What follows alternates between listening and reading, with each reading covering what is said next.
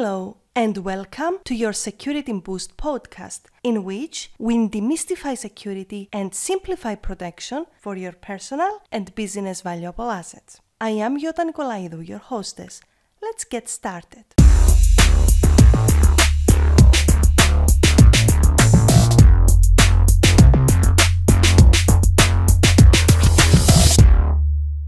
Hey there! I hope you're having a fantastic day and thank you so much for tuning in. So today we are going to talk about... Now, another very important aspect is social media. But just prior to 25th of May, I think many people received pop-ups. Let's start with Facebook. On their Facebook page, and it said, are you GDPR compliant, and have you been this, and we're doing this and this, and click, click, click. 90% without reading. They force you to click usually. Yes, and actually you couldn't do this, because if you said, I don't know, it took you back and you couldn't go forward. So sometimes without understanding, one just clicks out of desperation, and that's probably not the right way to be clicking. How do we check for those of us using Facebook as a work page? Yeah, so one of the points is that Facebook, Twitter, most of the social media owners are operating in the US. Now, it's really important to understand that if you are interacting with the EU, you still have to be compliant. And actually, Facebook was sued because by someone who got them to the court because they took advantage of his data for other purposes, for marketing. 1 minute. When you say, I just want to clarify EU and America. Yes. So someone who's sitting in Cyprus has opened up a Facebook work page. Are you in the EU or are you in the States? You are in the EU, but you're using a service from the US, from United States of America, which means that you have to, as a controller of your business. Yes. So if you just post things around and you don't have followers and people that are going to share data with you on the social media network, that's okay.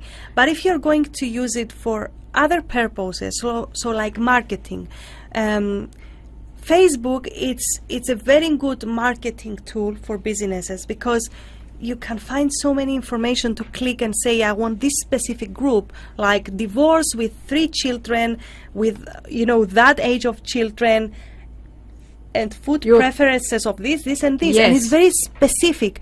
This is doing automatic processing, and automatic processing based on GDPR.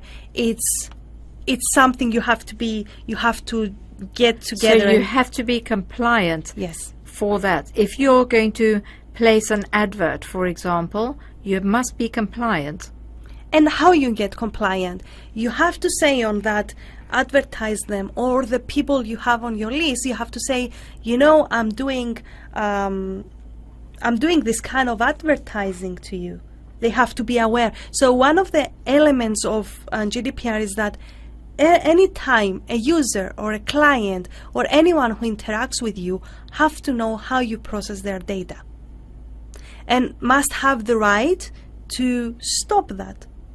I don't want you to process my data through Facebook. I don't want you to. So it's kind of the rights. It's about the rights of people. And Facebook is not GDPR compliant, because they tried to do several things and tricks with their lawyers on, moving their data centers from Europe to the US. They are still, if they still have clients, yes. Even not clients, users, yes, which don't pay even a penny to Facebook, they are still, because they are getting paid from the advertisements they do on them, they are still responsible for GDPR. Yota, we're seeing less and less of the people we want to actually see in our feed. So we all know that it's being manipulated. Yes. If you want your friends to actually see what you're posting, or your business associates, for example, even me with my Facebook page for work, to let people know about what we're doing on the next interviews. It doesn't go through unless it's paid for. Yes, they do that, and they have the right to do it. But, the thing is that social media, as companies, have the right to operate as they want, and they want to make money, obviously. Yes. So they take advantage of our connectivity to sell services, to be the medium for other businesses to sell services. And that is why you have to kind of not have our eggs to one basket as businesses. So yes, algorithms change, and they will make changes every social media account. So it's good for businesses to have several ways to communicate with their people. And if one way is not working, you have to try another one. And that is not with GDPR compliance related, but it's how we have to operate. Now, there is a security part in it and compliance part in it, because I had many people asking me, I'm using Dropbox for my clients' data. Is that okay? Is that illegal? And the thing is that that's a tool, and that is Dropbox is a tool, it's a free tool, or even a paid tool, it doesn't matter. But the thing is that we have to know how we use it, and it's our responsibility to select the appropriate social media and databases, accounts online, offline, all the things that we use to be in touch with people. To be in touch with people, or hold data about people, or process data, or destroy data, or all this stuff which is related to anyone's data. We have to be careful how we use them, and it's our responsibility, not the company in the US. The company in the US says, I have this. You choose to use it, or you choose not to use it. Right. And that's very important, to know which accounts and which services to use. So that's the same now then for Twitter and for LinkedIn and for all social media. Yes. We've touched on the USA and EU countries and how they have to become compliant. I cannot wait to hear your comments, so leave them below or head to yotanikolaidou.com and let's continue the conversation. You will find the link in the description of this episode. Have a great day, and until next Monday, stay safe.